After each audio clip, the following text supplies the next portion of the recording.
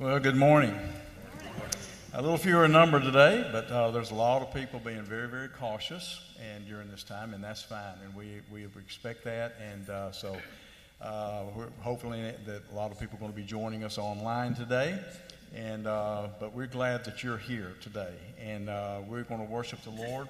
We're going to honor Him, and we'll give Him the glory, and that's the reason why we're here, whether or not you're here in this building or whether you're at home watching. We're just glad to be together and worshiping the Lord. That video there was Alpha and Omega, the beginning and the end. That's who God is.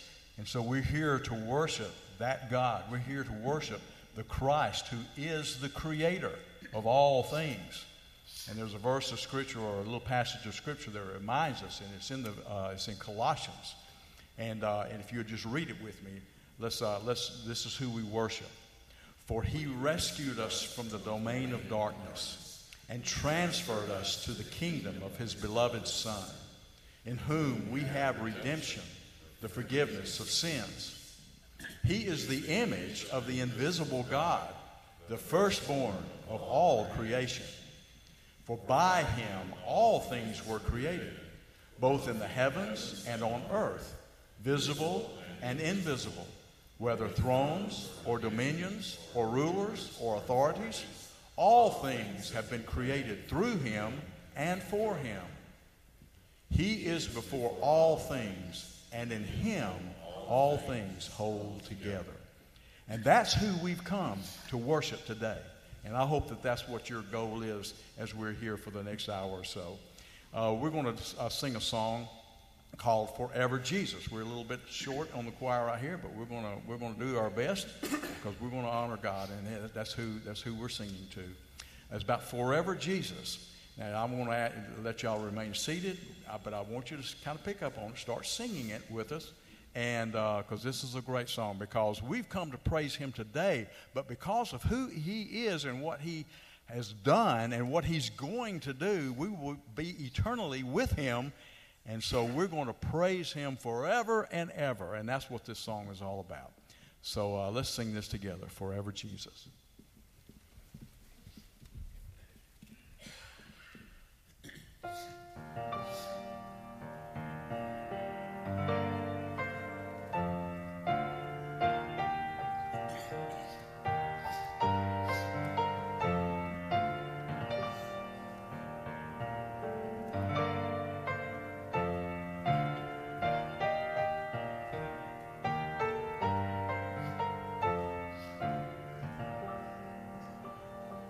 My hymn of praise shall be forever, Jesus, my firm foundation in shifting sands, my strength and hope through many fears and failures, the disappointments of the past, His constant love has held me fast. So for all my days I will sing my praise to the King forever, Jesus. Though the storms may rage, He is strong to save. He's the King forever, Jesus. My song of joy will be forever, Jesus, who bore my suffering, who made a way. His life a gift, His death a precious ransom that wipes the sinner's guilt away and turns my life to glorious day. So for all my days I will sing my praise to the King forever, Jesus. Though the storms may rage, He is strong to save.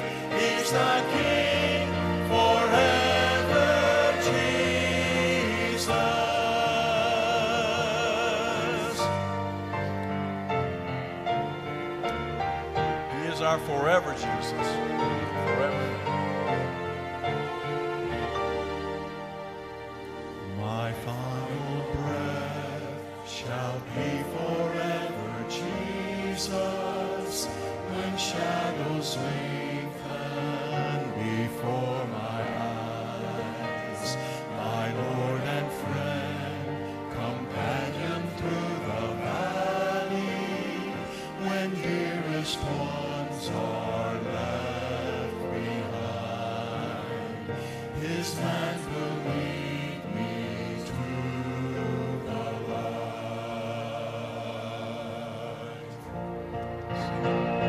So for all my days I will sing my praise to the King forever, Jesus.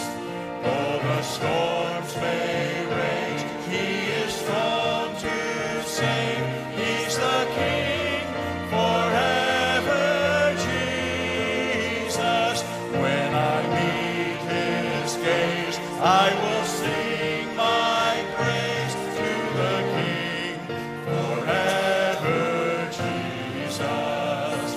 All my sorrows past, I am home at last with my King forever, Jesus. With my King forever, Jesus. With my King forever,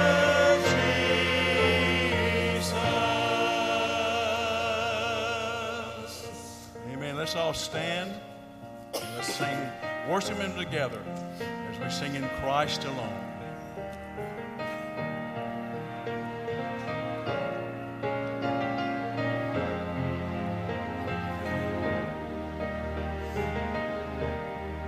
In Christ alone my hope is found.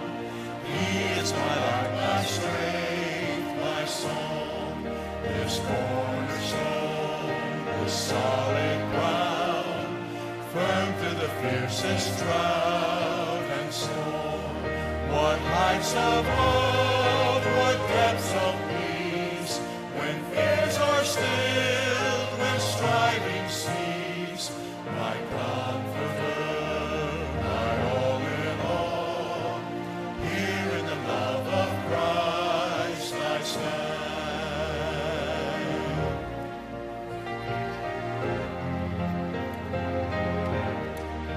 Christ. In Christ alone, who took on flesh, fullness of God in helpless faith, this gift of love and righteousness, scorned by the ones He came to save, till on that cross as Jesus died, the wrath of God was satisfied. For every sin on Him was laid. Here in the death of Christ I live.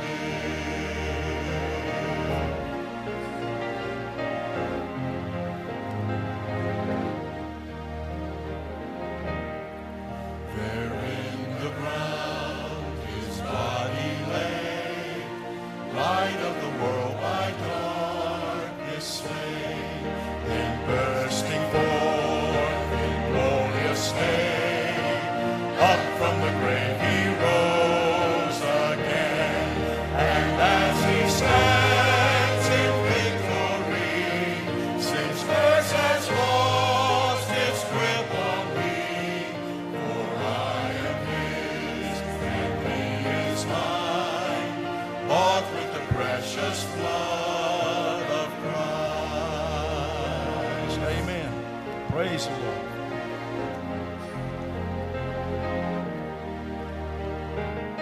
Wow. No guilt in life, no fear in death. This is the power of Christ in me. From life's first cry to final breath, Jesus commands my destiny. No power of hell, no scheme of man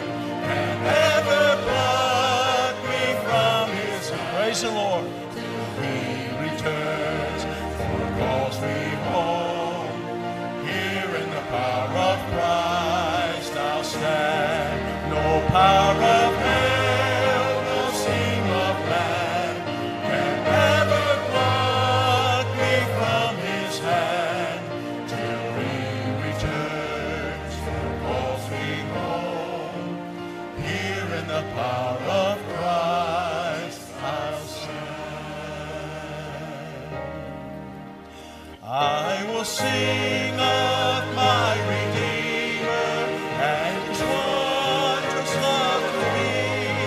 On the cruel cross He suffered, from the curse to set me free.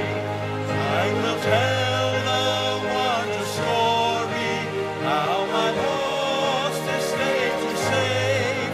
In His boundless love and mercy, He the ransom freely gave.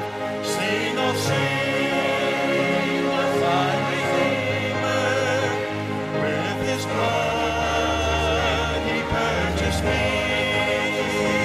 On the cross He sealed my pardon, paid the debt and made me free. I will praise my dear Redeemer, His triumphant power I'll tell, how the victory He giveth over sin and death and hell. Sing, oh sing of our Redeemer, with His blood He purchased me. On the cross paid the debt and made me free. I will sing of my Redeemer and His heavenly love to me. He from death to life hath brought me, Son of God, with Him to be. Sing, oh sing of our Redeemer, with His blood He purchased me. On the cross He sealed my pardon, paid the debt and made me free. Are you glad He made you free this morning? Amen. Are you glad He made you free this morning? Amen. Okay, thank you. You may be seated. I want you to listen to the words of the choir, because of the fact that this great Creator, this great God that we've come to worship this morning, is the same one who said, I will never leave you or forsake you. And He's the one who sends His Spirit with us, and He walks with us, and He talks with us, He teaches us, He comforts us, and He keeps us safe in Him. And we just want to thank Him for that. And this is taken kind of from the song, It Is Well With My Soul, a little different song, but it's the same thing. It is well with my soul. Listen to the choir as they sing.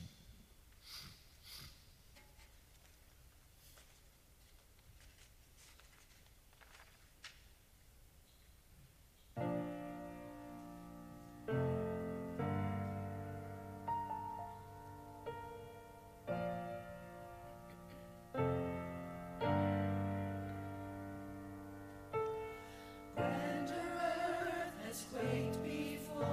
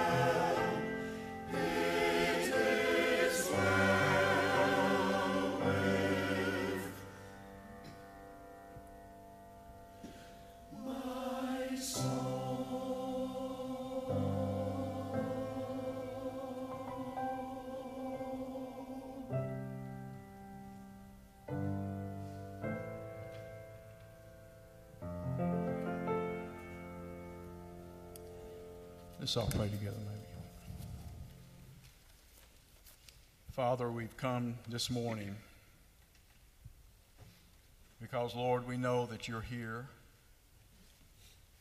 and we know that you're with us. And God, we know that as we sing these praises to you, Lord, and we lift up your word to you this morning and lift up our prayers to you, God, we know that you are listening. Because, God, you are the living God. And, Lord, we just thank you that the great, powerful creator of this universe, and the awesome God that you are, the one and only living God, can not only be here, but listens and works within each and every one of us, Lord. Oh, God, we just love you today, and that's the reason why we're here. That's the reason why we join in online when some people are ill this morning and some people are being cautious, Lord, with that. But, Father, we know that wherever we are, you walk with us and you talk with us and you comfort us. And, Lord, the fact that you're the great and awesome God to just know each and every one of us in this personal, intimate way, Lord, is just astounding. God, we marvel at your love and your mercy and your grace, because we know that only through your love and your mercy and your grace is the only reason why we are here this morning, because we belong to you. You are our Father. You are our God. You are our shepherd. You are our protector. You are our provision. And Lord, we can name things over and over and over again all day long to describe who we know that you are. But Lord, more than anything, you are our Savior. You are our King. So Lord, we've just come to worship you. We've come to praise your name this morning. And Father, as we leave here this morning, every one of us, as we're walking out this door, Lord, we just pray that you will be satisfied with our hearts of worship this morning. Because, Lord, you are the focus this morning. You are the one that we sing to, we pray to, we worship, not us. Father, we're not here for us. We're here for you. And God, you just mean so much to us. And Lord, we just want to thank you and praise you for that. Father, I pray for Thad as he comes and brings the important message that he has for you, because you've given it to him. And Lord, I just pray that you would just give him the freedom to speak your word as you always have. And Father, that we would have receptive hearts and open hearts, and the Spirit of God would move among us today. Be with us now during the rest of this time. These things we pray in your Son, Jesus Christ's name. Amen.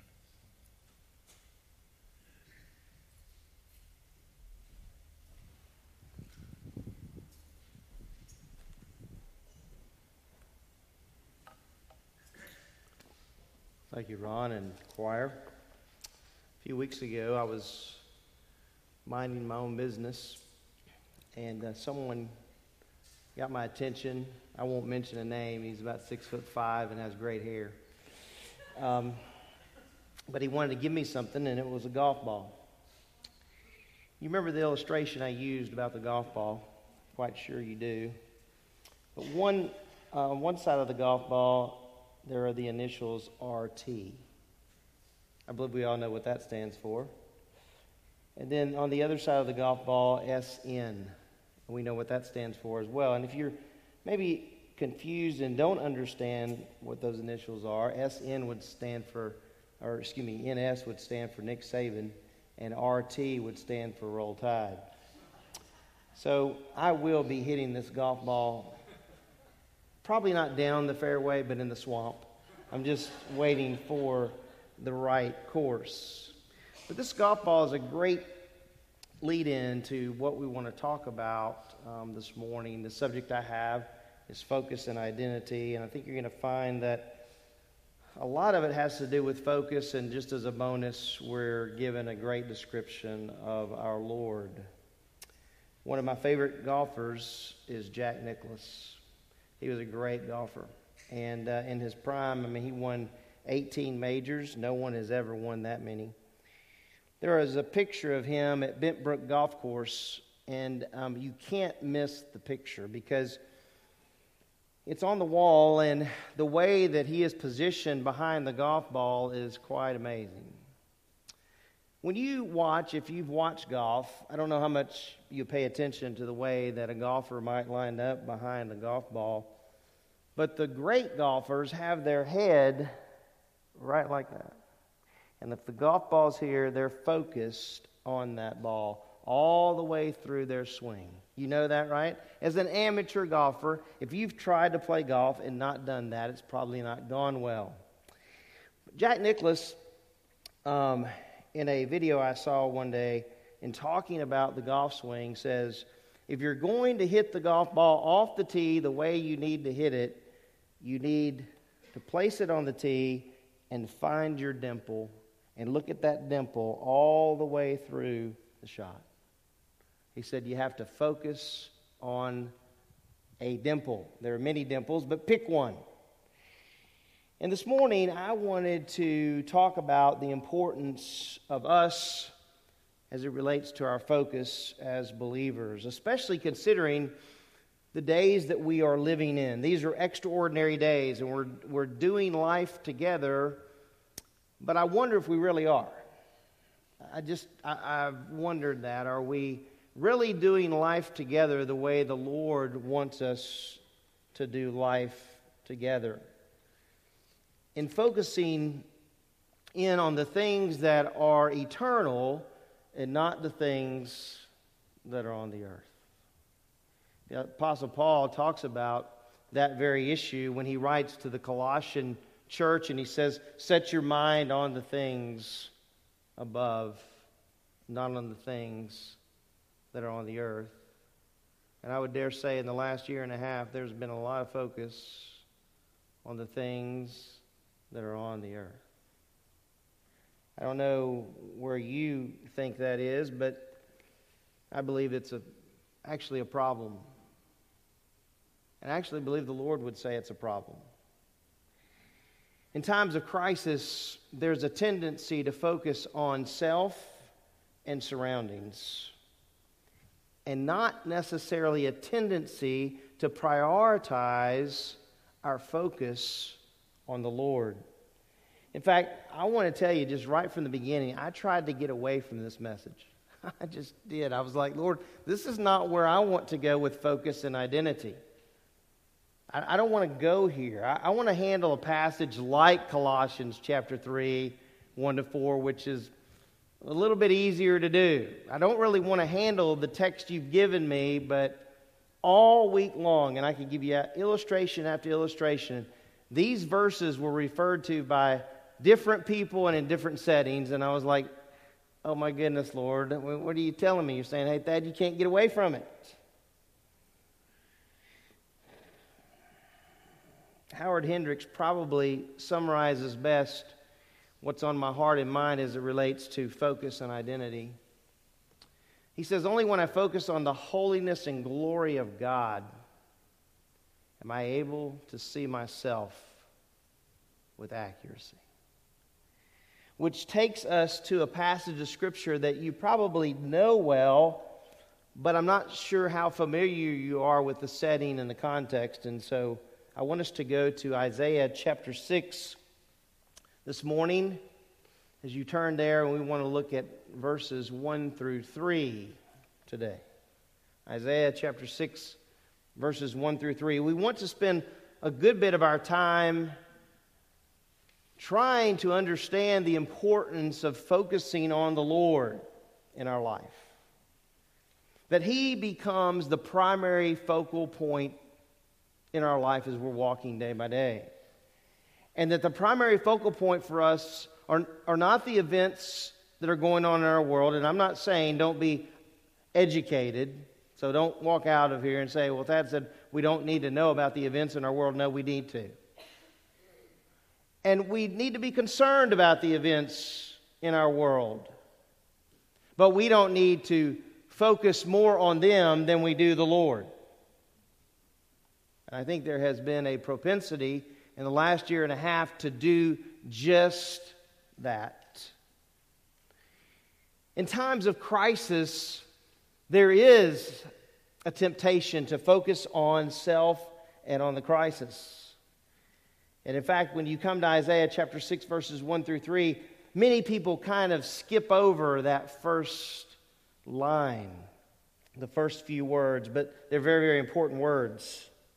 It says, in the year of King Uzziah's death, I saw the Lord sitting on a throne, lofty and exalted. Some translations have high and lifted up, with the train of his robe filling the temple. Seraphim stood above him, each having 6 wings. With 2 he covered his face, with 2 he covered his feet, and with 2 he flew. And you see that later in the text when they fly over toward Isaiah. And one called to another and said, Holy, holy, holy is the Lord of hosts. The whole earth is full of His glory. Can we pray together? Lord, as we look at your word today, I believe we're going to be reminded in the language of the text about something that's very critical for us in the day and time we're living in, and that's the issue of focus. Where is our focus? Our primary focus. Is it on all of the things that are going on in our world, or is it on you? I pray that we would learn from Uzziah, from the seraphim, from Isaiah today, that we might understand better where you want our focus and how awesome you are as you're described here in this text. And so I pray that you would help us by your Spirit in the name of Christ. Amen. There was a crisis in the 8th century BC, which Isaiah happened to be a part of. And the crisis is given to you right here in the text. In the year of King Uzziah's death.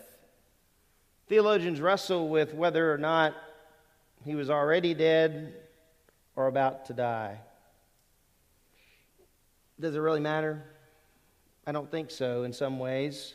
Most theologians believe that he was already dead.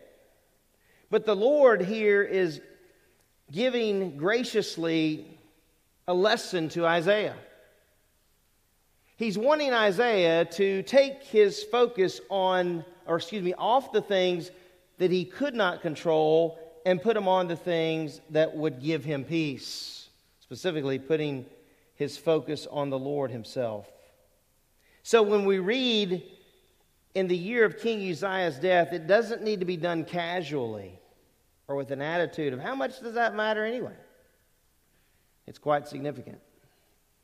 Because for Isaiah and Judah, the throne was about to be vacant or it was vacant. And as one theologian said, there was great uncertainty in Judah, and Isaiah's world was literally coming apart. Well, you read that and you're like, well, uncertainty in our world today, for a lot of people, yes. Should there be for us? It's a good question. My personal thought is there shouldn't be. We should know that we live in the last days and that difficult times are ahead and that Christ is coming and that we have nothing to fear, that the Lord has given us His Spirit that indwells us. But we're human, and when events take place, sometimes there's unrest and sometimes there's anxiety, and the Lord knew that for Isaiah, and He's gracious to give him this wonderful picture of Himself. The Lord intervenes in Isaiah's life and gives him a vision, which I believe was intended to give Isaiah peace. It was intended, I believe, to do two primary things. It was to move Isaiah's focus from who wasn't on the throne to who was on the throne. You say, what's the big deal? You'll see in a minute. Uzziah just didn't rule for 6 months or a year.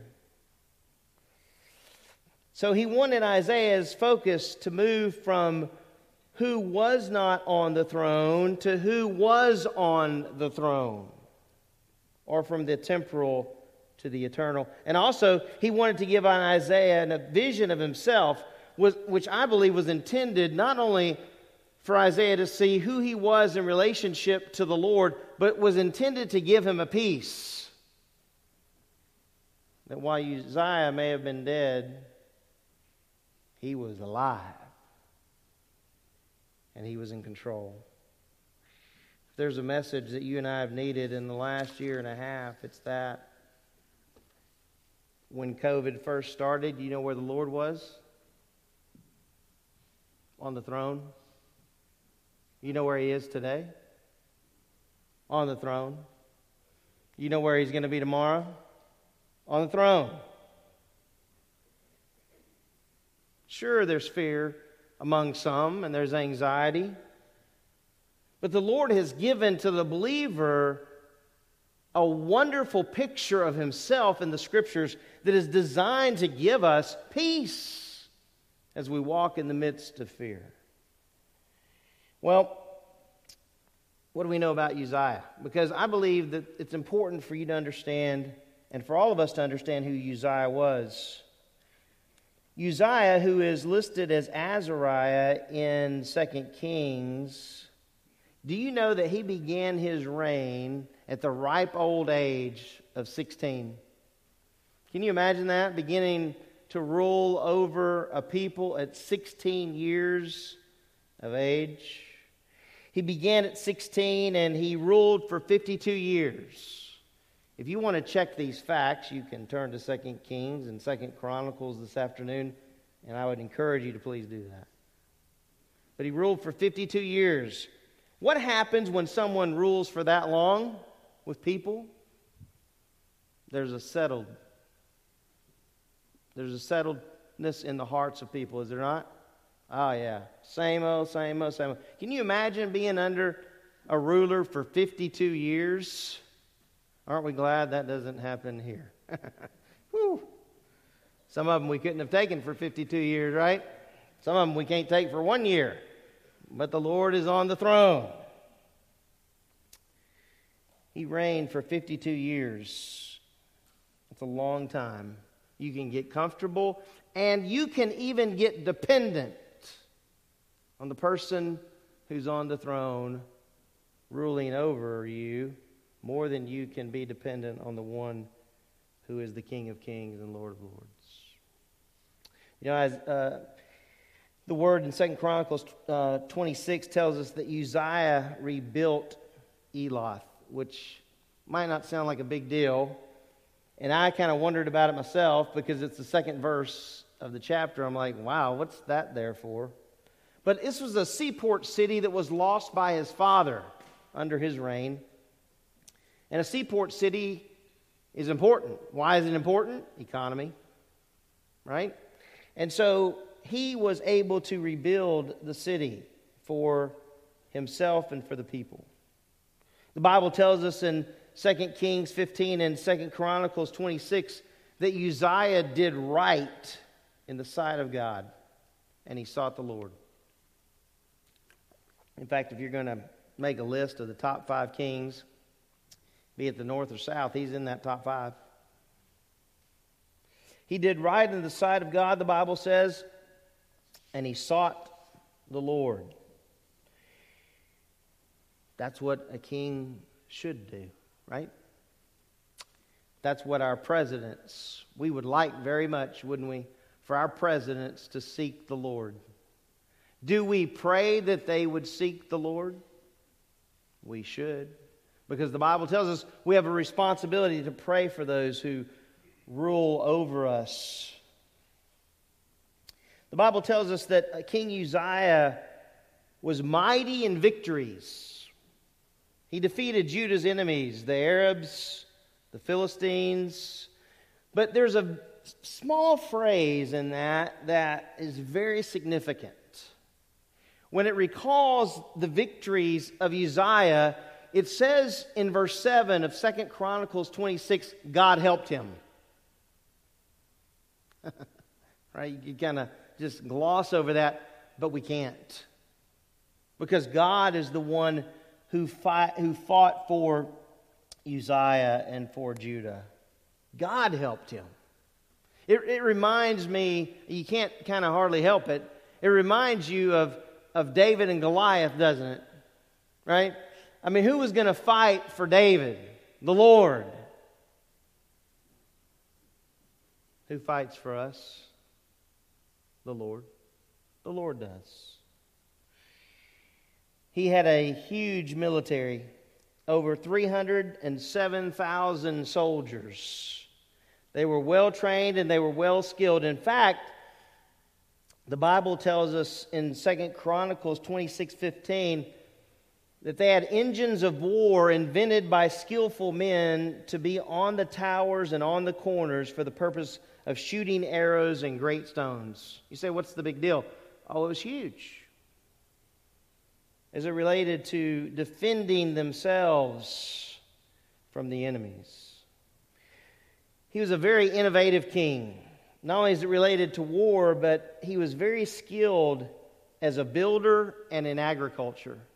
The Bible tells us in 2 Chronicles 26 that he built towers, that he constructed many cisterns for livestock as well as for crops. Scripture also tells us, very interestingly, that he loved the soil. Right? You might want to skip over that, but we can't. He had farmers and he had vine dressers. He was a successful king. And he had a long reign. And it would have been very easy for Isaiah as well as Judah to be comfortable to the point of being relying only on Uzziah and not on the Lord. I kind of think that happens unintentionally maybe to us. But maybe we don't rely on the Lord as much as we should. You ever thought about that? How much do we rely on the Lord in our daily lives? Isn't He so good to us and so gracious to us and gives us gifts all the time?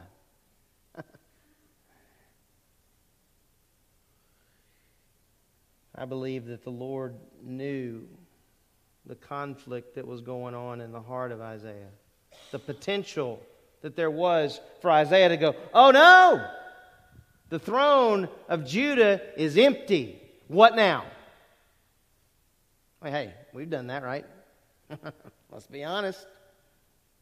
The Oval Office is empty. Look who we got. Oh, Lord, do you not know what's going on?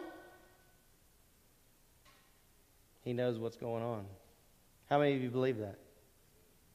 He puts them on thrones, and the Bible says He does what?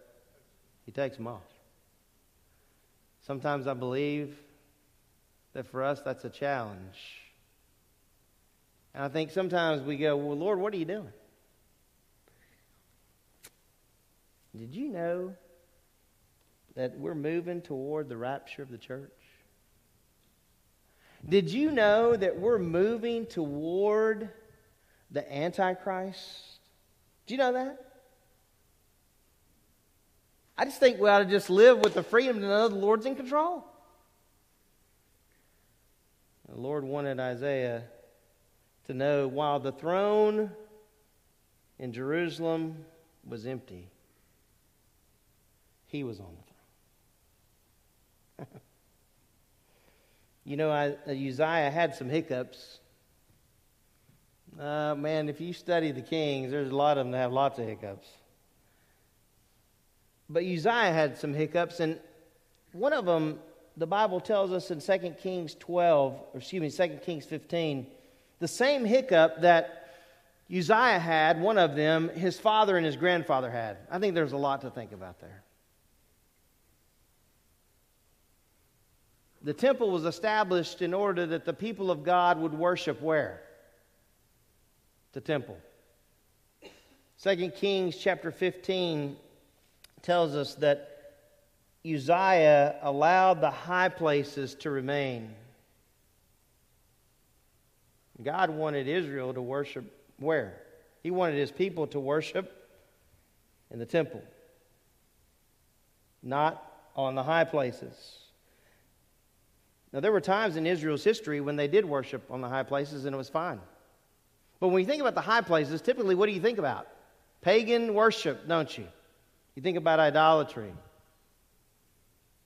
And so the Bible tells us here in 2 Kings chapter 15 that he allowed the high places to remain just as his father and his grandfather had done, and they should not have.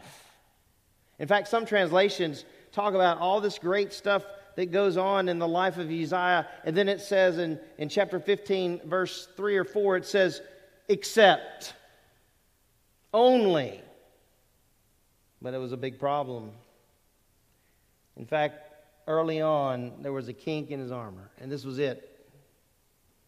He allowed the high places to remain, just as his father and his grandfather had done. Can I speak to that for a minute? Do you know that there are patterns in families' lives? You aware of that?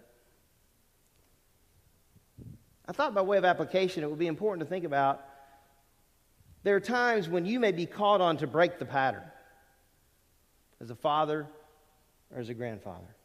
That can happen, can it not? Maybe your father was an alcoholic. Maybe your grandfather was. Does that mean you need to be? No. There's a lot there. You could just teach on that for a whole hour. You know how I am, I could do it. So we have to, at times, break the patterns in families that are detrimental to our children and to those around us. But there was also another hiccup in his life, and it happened at the end of his life, and I provided the scripture for you on this. Well, I didn't even realize I gave you all that. I want you to turn in your Bibles with me to 2 Chronicles 26, or you can just look at what's on the screen. I'd like to hear your pages turning, but if not, that's okay. You say, Thad, this sure is a lot of information to leading up to focus. Yeah, but in context, it's very, very critical, I think. I think it's a great illustration for us.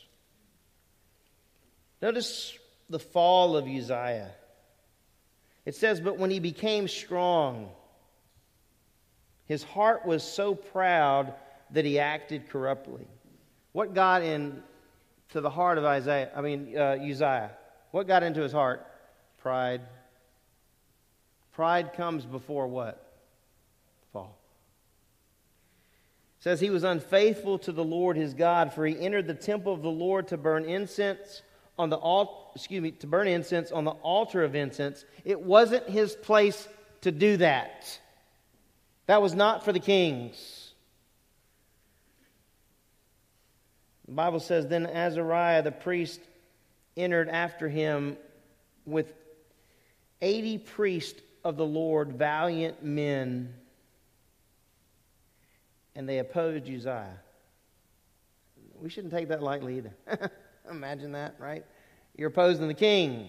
Were they right? Answer, yes. Would you have been trembling? Maybe. They opposed Uzziah the king and said to him, it is not for you, Uzziah, to burn incense. Get out of the sanctuary, for you have been unfaithful and will have no honor from the Lord God. But Uzziah, with a censer in his hand for burning incense, was enraged. That word in the Hebrew means vexed. It literally means out of humor. No more humor. It's kind of like our thinking of, it may be humorous to start, but the humor ends. There's no more humor. It might be like a conversation you have, just by way of illustration, with your father, and something serious is going on, and it kind of starts out a little humorous, and before you know it, you're into the deep waters, and you're like, if you're the kid, how in the world did we get here? That's the idea of the word enraged. And the Bible says, and while he was enraged with the priest, the leprosy broke out on his forehead before the priest in the house of the Lord beside the altar of incense. Azariah the chief priest and all the priests looked at him, and behold, he was leprous on his forehead. And they hurried him out of there, and he himself also hastened to get out because the Lord had smitten him. And King Uzziah was a leper to the day of his death. And I found this statement to be very sad. And he lived in a separate house, which we know that lepers did. That's sad. He was among the people. He was the man. He was the king for all those years. And then pride got a hold of his life. That happens to people. That happens to nations. You know what's happened to the United States of America? One of the problems, big problem, pride. We don't need you, God. We got this all figured out. And then we have times that come up in our history where people are going, uh-oh, where's God? You know what I'm talking about? When JFK was shot, uh-oh, where's God? When Reagan was shot, uh-oh, where's God? We need him. 9/11, uh-oh, where's God? And you have all your leaders out there, and it's like, well, keep on. Keep on seeking the Lord. I'm not so certain there aren't times when we're just a little bit too much like the world, and we need to seek the Lord more than we do. I don't know. The Bible says that at the end of his life he was in a separate house, being a leper, for he was cut off from the house of the Lord. And then it says, and Jotham, his son, was over the king's house, judging the people of the land.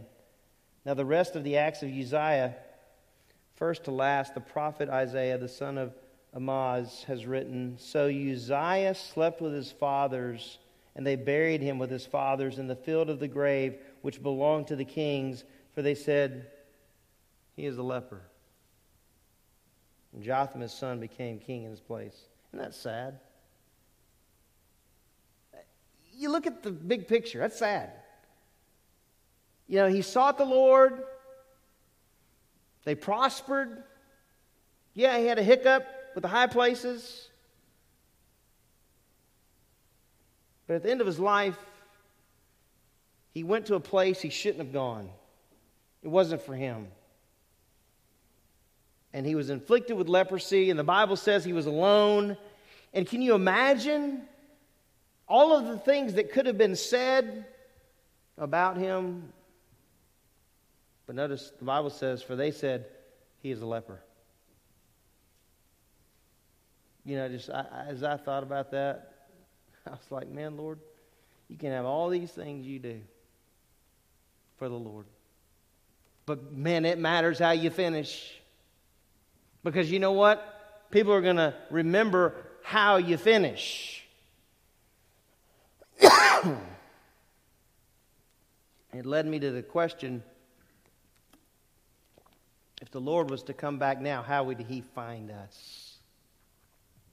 How are we finishing? We're finishing, by the way. If you didn't notice, you are finishing. You're not going to live forever on this earth. Not going to happen. So from the day you were born, in a sense, you started finishing. Because as the Bible tells us, our days are what? Numbered by who? Us? Who said that? Not a girl? How old are you? She's an 8-year-old listening. Thank you, Lord. God, he has our days numbered. Can I say this with grace? I'm not sure that's been too much of a thought in the last year and a half. I'm just being honest with you. Just viewing it from, like Bear Bryant used to stand up right on his tower and he's looking down on his team. As I'm looking, I'm going, Lord, we don't need to be shocked with the events of the day. Are we discouraged? Maybe. Are we anxious? Maybe. But do we know the end of the story? Answer, yes. So we rest in that. We rest in that.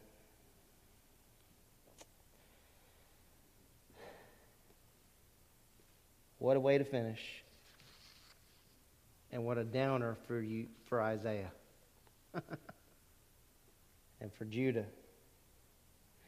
So to say in the year King Uzziah died, that's a mouthful. He was a great and wise king for years, but he didn't finish well. His life ended in tragedy, diseased and alone. So the Lord graciously reminds Isaiah that his focus didn't need to be on the loss of an earthly king, but on the heavenly king who was on the throne, whose identity is revealed in amazing language. So let's look at that together, can we? Thank you, Lord. I wasn't quite sure that was the next slide, but thank you. Do you see now, just from that little window there, that Isaiah could have easily been focusing on who was not on the throne, and the Lord was so gracious to give him this vision. So in the year of King Uzziah's death, in the year of this tragedy, notice what it says.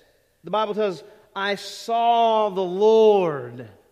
Capital L, little o, little r, little d. You said that, what's the point? Well, in some of the scripture there, it's capital L, capital O, capital R, capital D. Different? Answer, yes.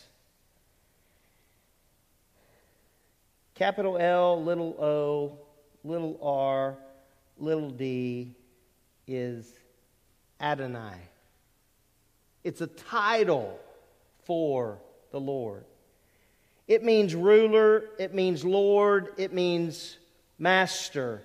The Greek equivalent is this, Kyrios, which means Lord, ruler, master. So when we come to this verse and it says, in the year of King Uzziah's death, I saw the Lord, you know what this is? A Christophany, not a theophany. I like what W.A. Criswell says, and I think it kind of explains it for you. This passage, most certainly, he said, refers to the glory of Jesus. That's who Isaiah sees. In fact, John chapter 12, verse 41 tells us that same thing. That's what he writes. He says, it is certain that this vision was a Christophany, a pre-incarnate appearance of the living Lord. Woohoo! Man, for me, I'm like, whoa! You imagine for Isaiah? How encouraging it must have been. There's an absence on the throne of Judah, but not on the throne of the Lord. It is certain, Criswell says, that this vision was a Christophany, a pre-incarnate appearance of the living Lord. It was the exact medicine the prophet needed in a time of crisis. What's the medicine that we need in a time of crisis? The Lord. We need Him.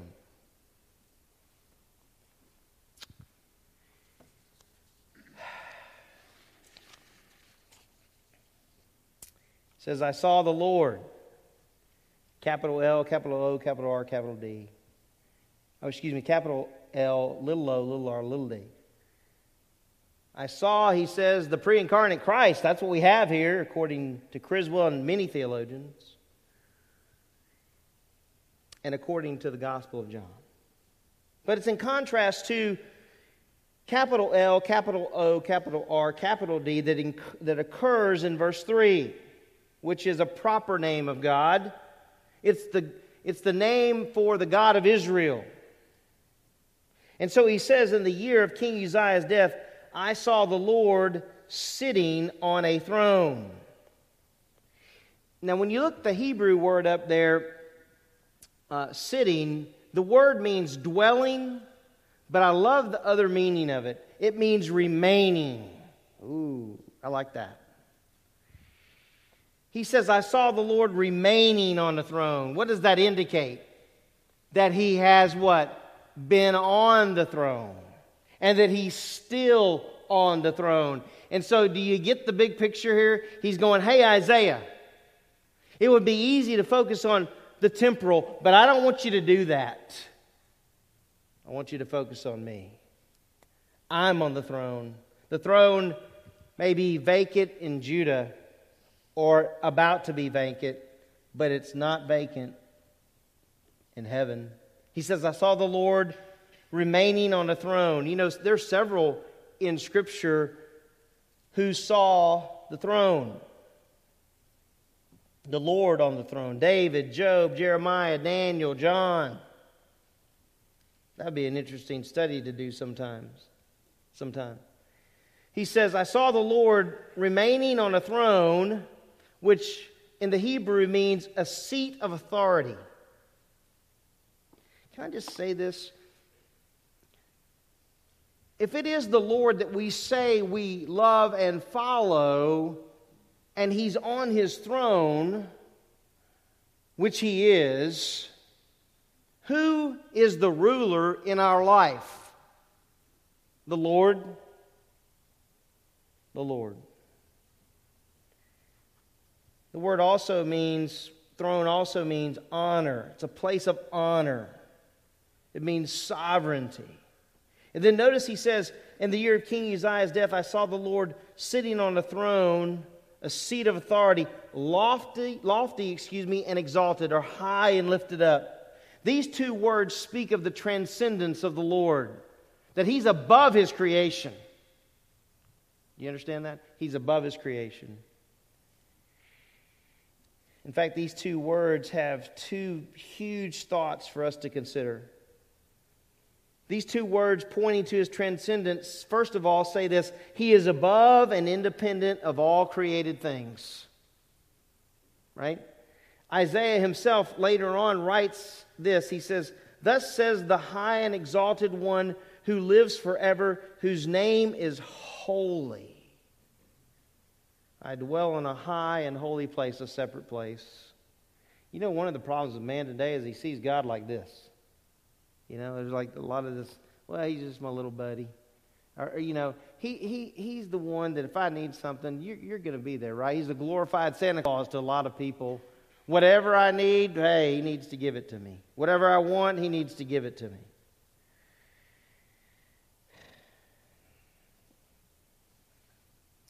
But He is distinct from all creation.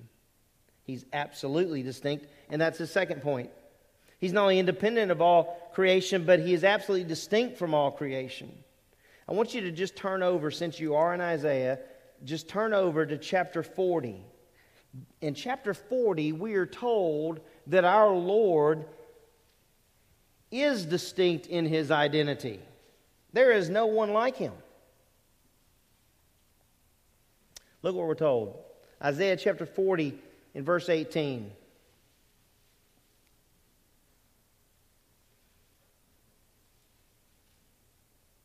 To whom then will you liken God? Who's like Him? Nobody. Or what likeness will you compare with Him? As for the idol, a craftsman cast it, a goldsmith plates it with gold, and a silversmith fashions chains of silver. He who is too impoverished for such an offering selects a tree that does not rot. He seeks out for himself a skillful craftsman to prepare an idol that will not totter. Do you guys see what's going on here? Like, you have people who are crafting idols to worship. They have to be made. And our Bible tells us that He's from everlasting to everlasting. He's always been and will always be. There is no one like God. No one created Him. He's always been. That's the one, guys, that we can trust. I wonder, how must this have been as Isaiah's putting all this together? Verse 21, do you not know? Have you not heard? Has it not been declared to you from the beginning? Have you not understood from the foundations of the earth? It is He who sits above the circle of the earth, and its inhabitants are like grasshoppers, who stretch out the heavens like a curtain and spread them out like a tent to dwell in. He it is who reduces rulers to nothing. Remember Neb?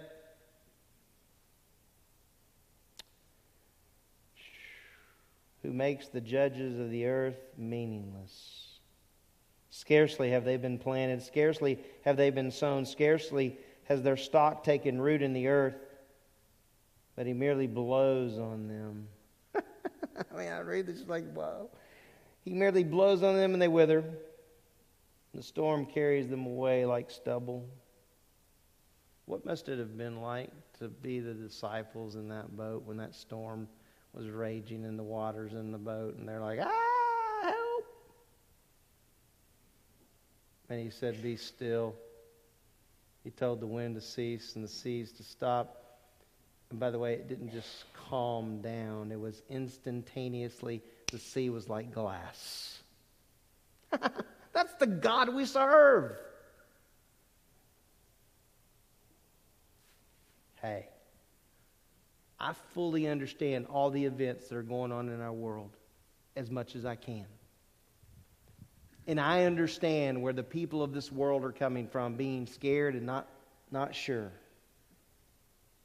We don't have to live in that camp. We can live in the camp that says, my God is on the throne. He's the Creator. He's from everlasting to everlasting. You know what He did when He came to earth? He stopped that sea and He stopped that wind instantaneously. Right? You remember what the disciples? Who is this man? Who is this? That even the wind and the waves obey Him. Well, He's the Lord that was on the throne at the beginning of COVID, and He's the Lord that's on the throne today.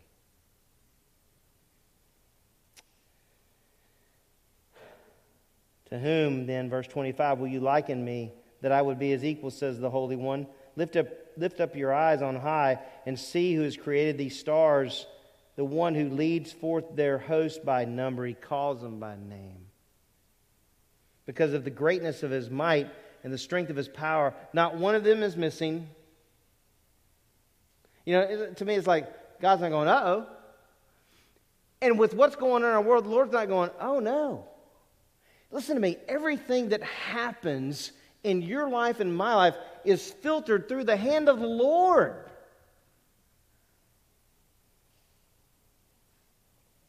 That gives me peace.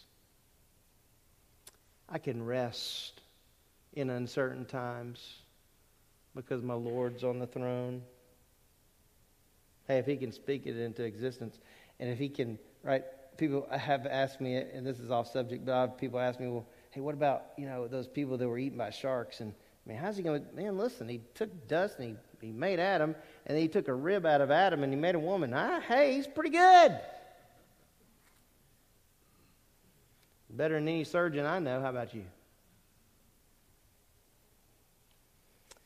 Verse 27, why do you say, O Jacob, and assert, O Israel, my way is hidden from the Lord, and the justice due me escapes the notice of my God? Do you not know? Have you not heard? The everlasting God, the Lord, the Creator of the ends of the earth, does not become weary or tired. Hallelujah.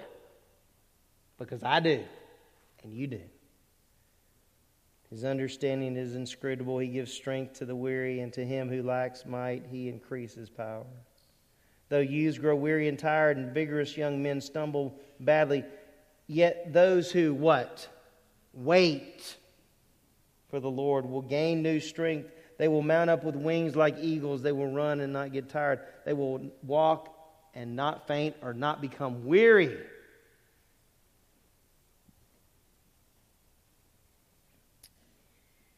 He's absolutely distinct from His creation.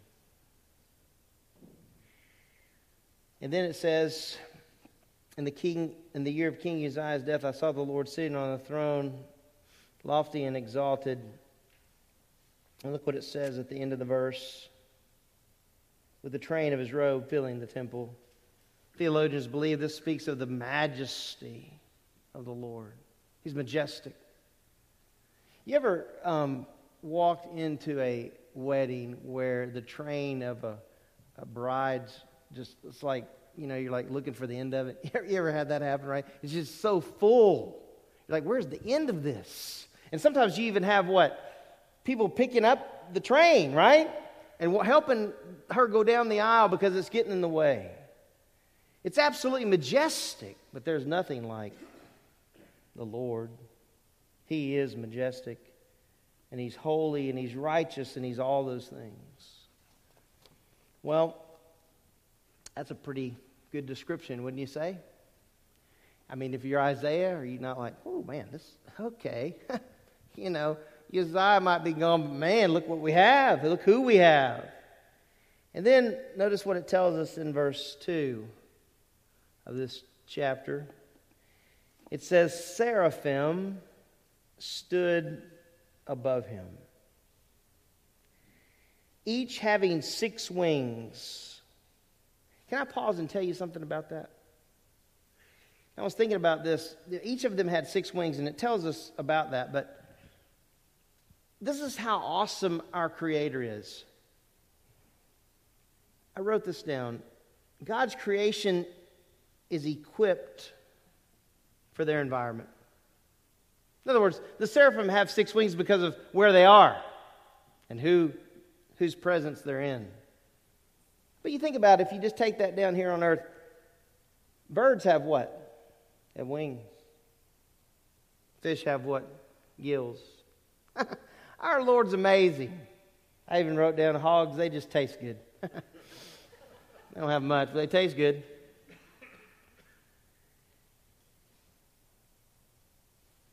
The seraphim are equipped to be in the presence of the Lord.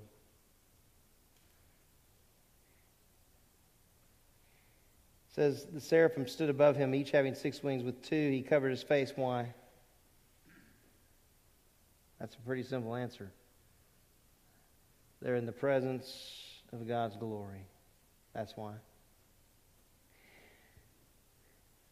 And so when we think about the verse in 1 John, it just has to blow our minds. And we know why we're going to be in the presence of the Lord. It's because of the righteousness of Christ and Him covering us with His righteousness. But think about the way John writes it. That we will see the Lord in all His glory, face to face in all His glory. Tell you what, you may be going through a crisis, and you may be going through difficulty. I got good news for you if you're in Christ.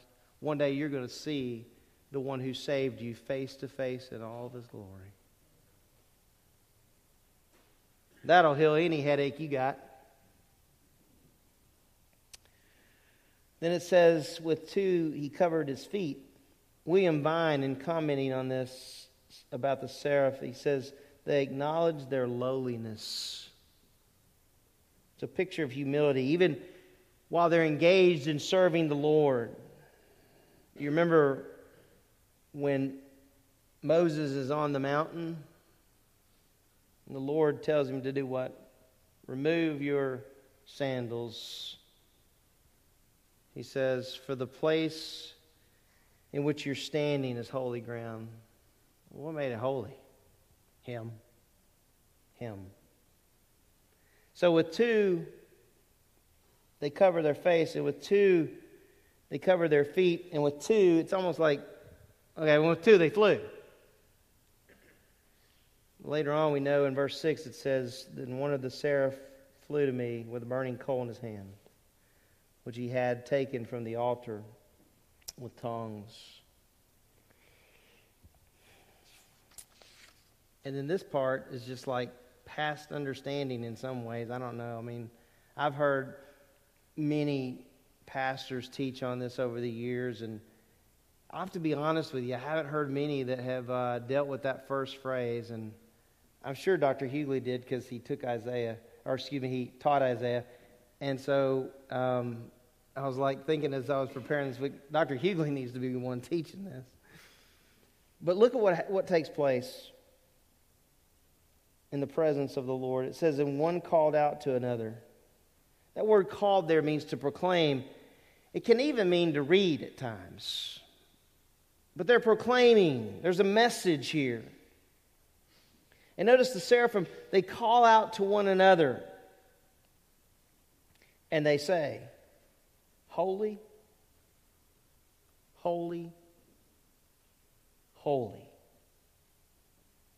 is the Lord of hosts. The whole earth is full of His glory.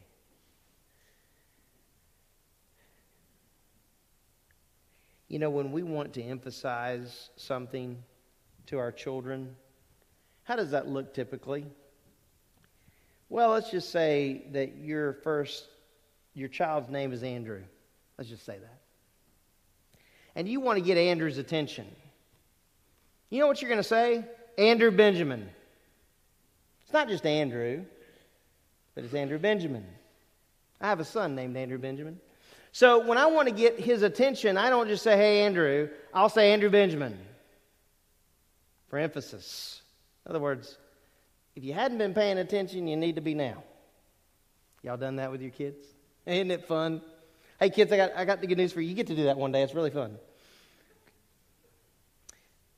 The Jews, when they wanted to emphasize something, would repeat a word. And we know that the Lord did that in His ministry. You'll see where He says, verily, verily, or truly, truly. And the idea is, be aware of. I kind of like that. I really like that definition. Be aware of. But wow, you don't just have it said once here or twice. But the seraph call out to the other and they say, Holy, holy, holy is the Lord of hosts. Wow. The Bible doesn't say mercy, mercy, mercy, or love, love, love. But it does say holy, holy, holy. John Walden, in commenting on this passage, said the threefold repetition of the word holy suggests supreme or complete holiness.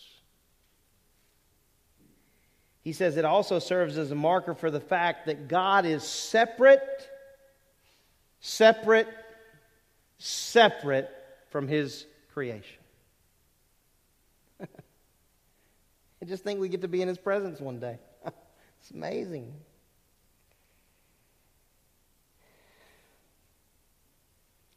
They say, holy, holy, holy is the Lord of hosts. Lord, notice that Lord there is capitalized. It's the proper name of God. It's a name referring to the God of Israel.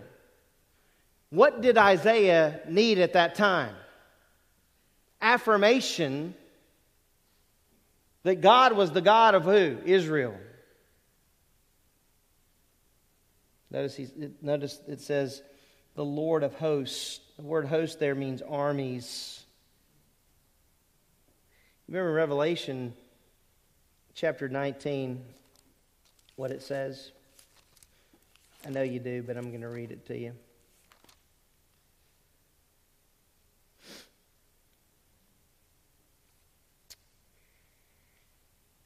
This is the coming of the Lord, His second coming. So it's distinct from the rapture.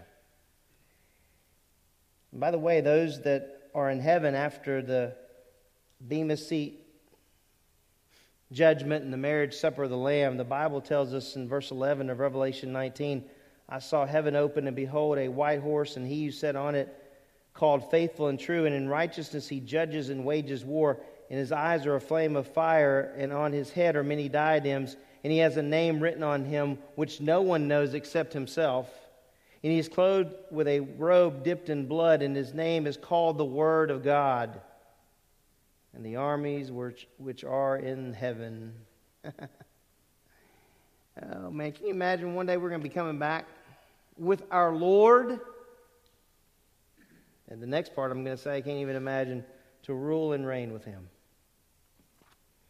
So He says in Isaiah chapter 6, Holy, holy, holy is the Lord of hosts. The whole earth is full of His glory. Creation does what? Creation itself declares what? The glory of God. When I was in Belize, Central America for the very first time in 1992, I didn't want to go. I have to be honest. I didn't want to go on a mission trip to Belize, Central America. Because my mind had snakes and lizards and things and spiders, the kind that I can't pronounce. All those things, and they were going to be in my shoes and around the corner and all that.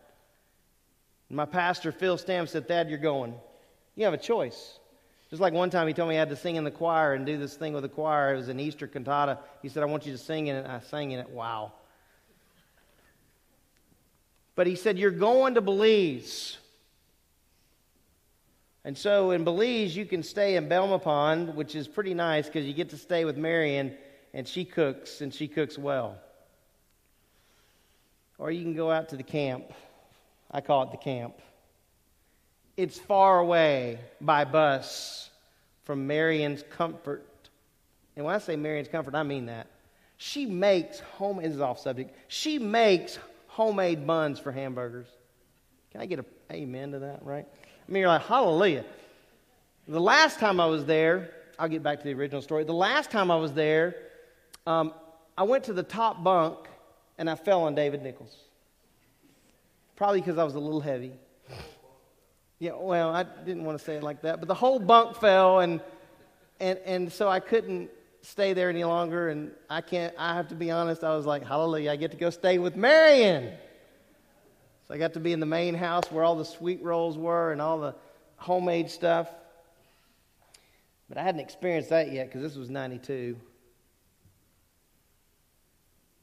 And we went out to King's College.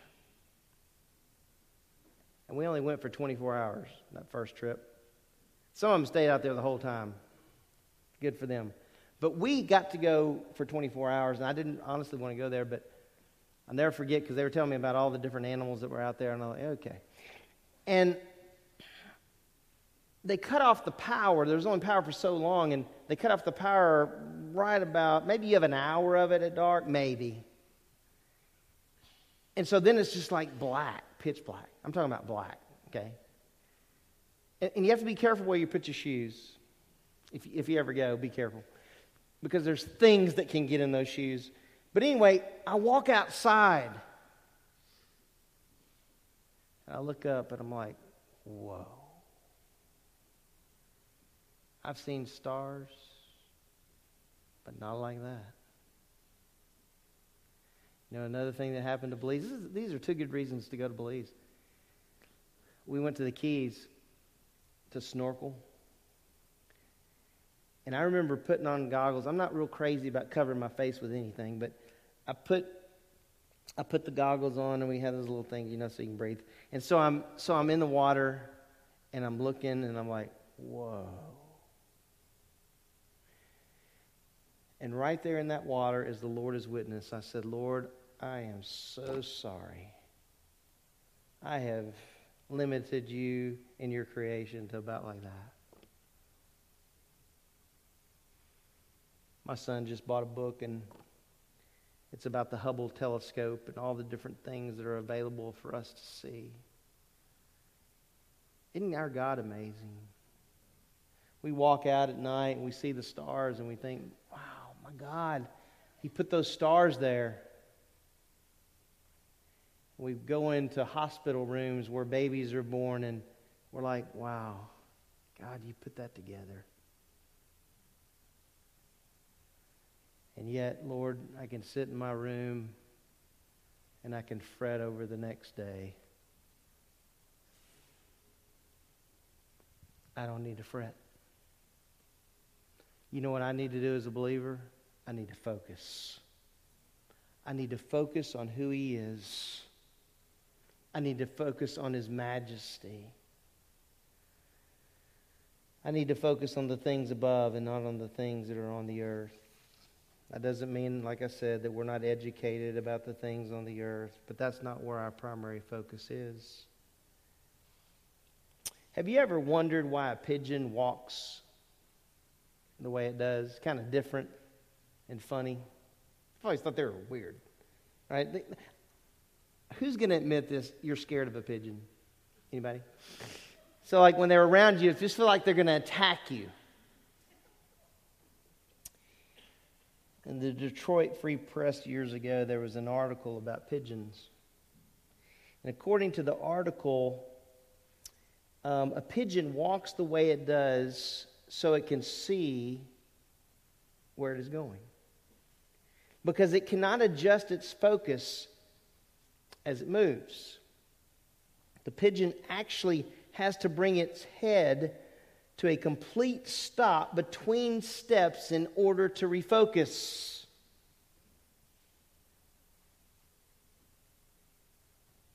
So it made me think, since March of 2020, you and I have taken many steps.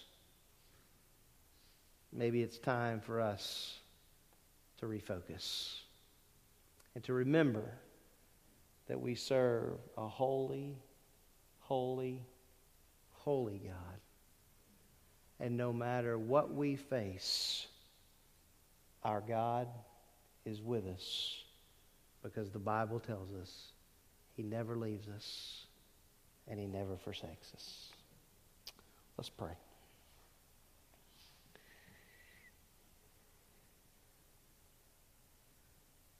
Lord, we would confess to you that at times in our lives we get off center. And Lord, we're human. You know that. You created us. And just as we see illustration after illustration in the Bible of men and women who got off center and focused on the event or on the events or on themselves, well, that's easy to do. We don't need help in doing that. We just have a tendency, a propensity to be selfish and to think about self and to focus on self and to focus on the things around us, and because we want to be comfortable. But Lord, there's certainly times in our lives where we've been uncomfortable. And those times are designed to remind us that there's no one like you, that we can depend on you, that you're trustworthy. Lord, I know that there are many people home today in our congregation and in other congregations. Look, they want to remain healthy. I understand that. I'm for that.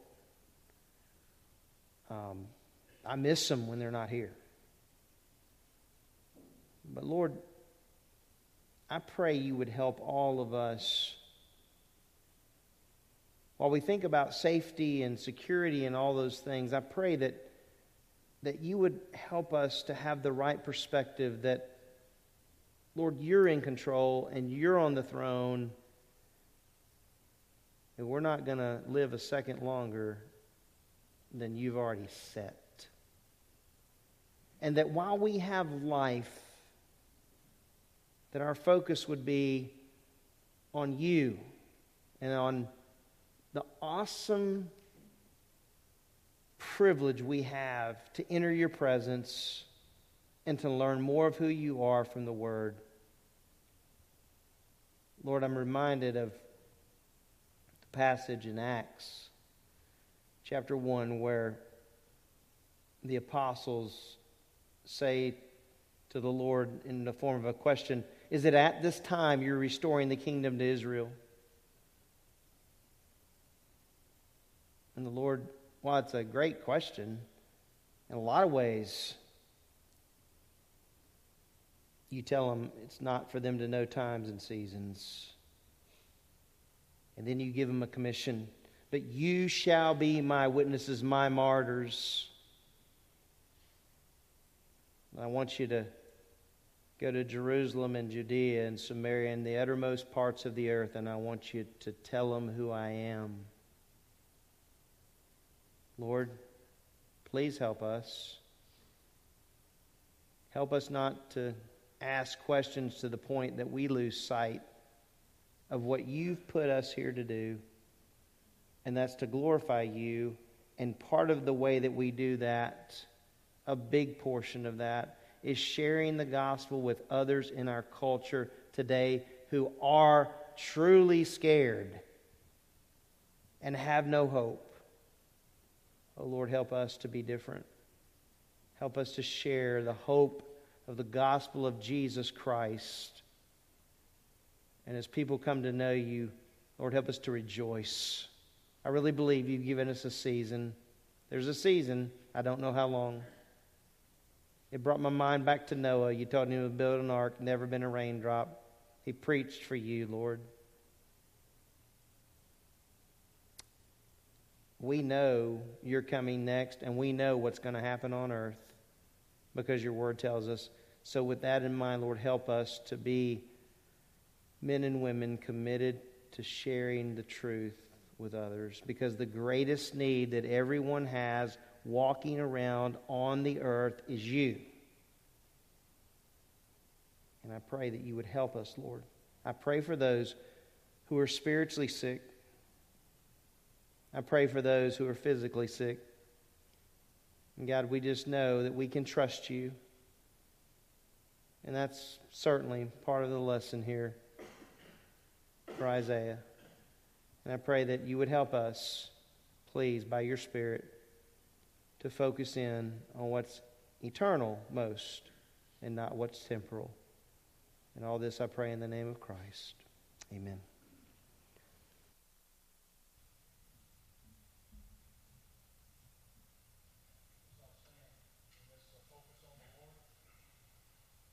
Holy, holy.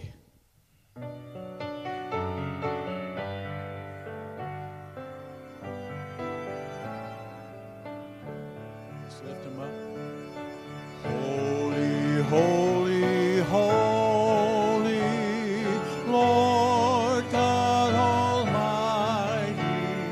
Early in the morning, my song shall rise to thee.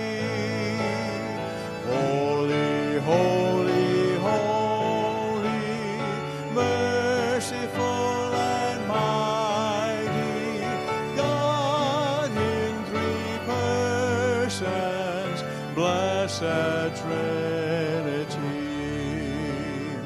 Holy, holy, holy, all the saints adore thee, casting down their golden crowns around the glassy sea. Cherubim and seraphim falling down before thee, which word and order evermore shall be. Holy, holy, holy, though the darkness hide thee, though the eye of sinful man thy glory may not see, only thou art holy, there is none beside thee, perfect in power, in love, in pure. Let's sing this last verse just with our voices, and let's lift it up. Holy, holy,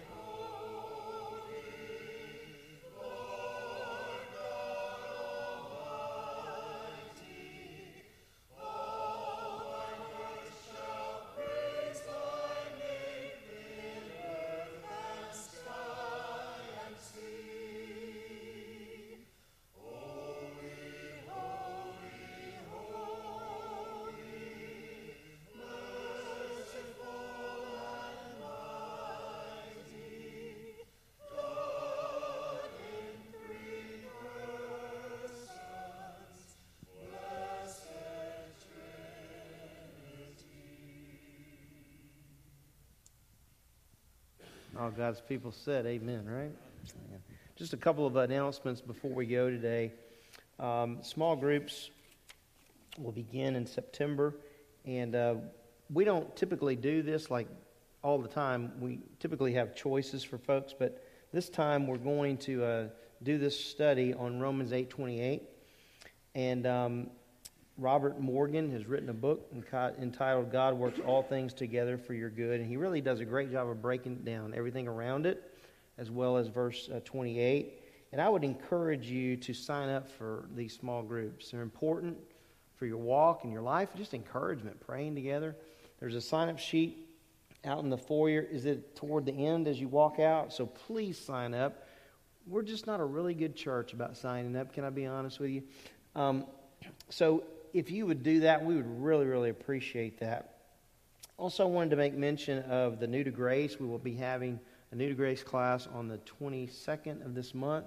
And so I just would really encourage you guys to sign up for that if you're wanting to know more about grace and you've been attending for a while.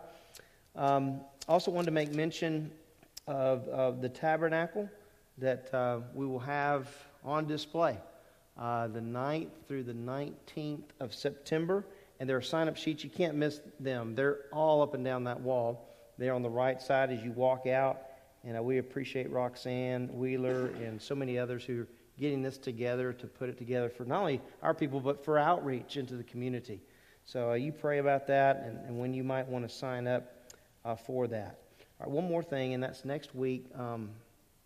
We have another speaker, another elder who will be speaking next week, and the subject is happiness and holiness. So you come, and I know the Lord will bless that time together. It's very exciting for me to have the elders speaking in front of you. I don't even know if I can express it in words, so I'm just thrilled that they're able to do that.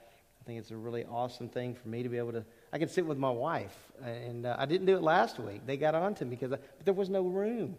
This week there was plenty of room, but I'm up here. So we look forward to next week as another elder brings to us the message of happiness and holiness. So why don't we pray, and then we'll be dismissed, all right? Well, we just want to thank you so much for who you are and just the reminders you give us in Scripture. Lord, you're so gracious. As I look at this vision in Isaiah 6, it's just a picture of grace as well. Your grace in Isaiah's life, he needed this and you gave it to him. And Lord, you're so good to give us what we need. It's not always easy to hear or easy to deal with. But Lord, we're just thankful that you love us so much because we're your children. And Lord, I pray that you would help us in our lives not only to recognize your holiness, but to live like those who've been called and separated to you. And so we just commit our day to you. Help us to be keenly aware of the opportunities you give us to spread the gospel, to talk about you. And all this I pray in the name of Christ. Amen. You're dismissed.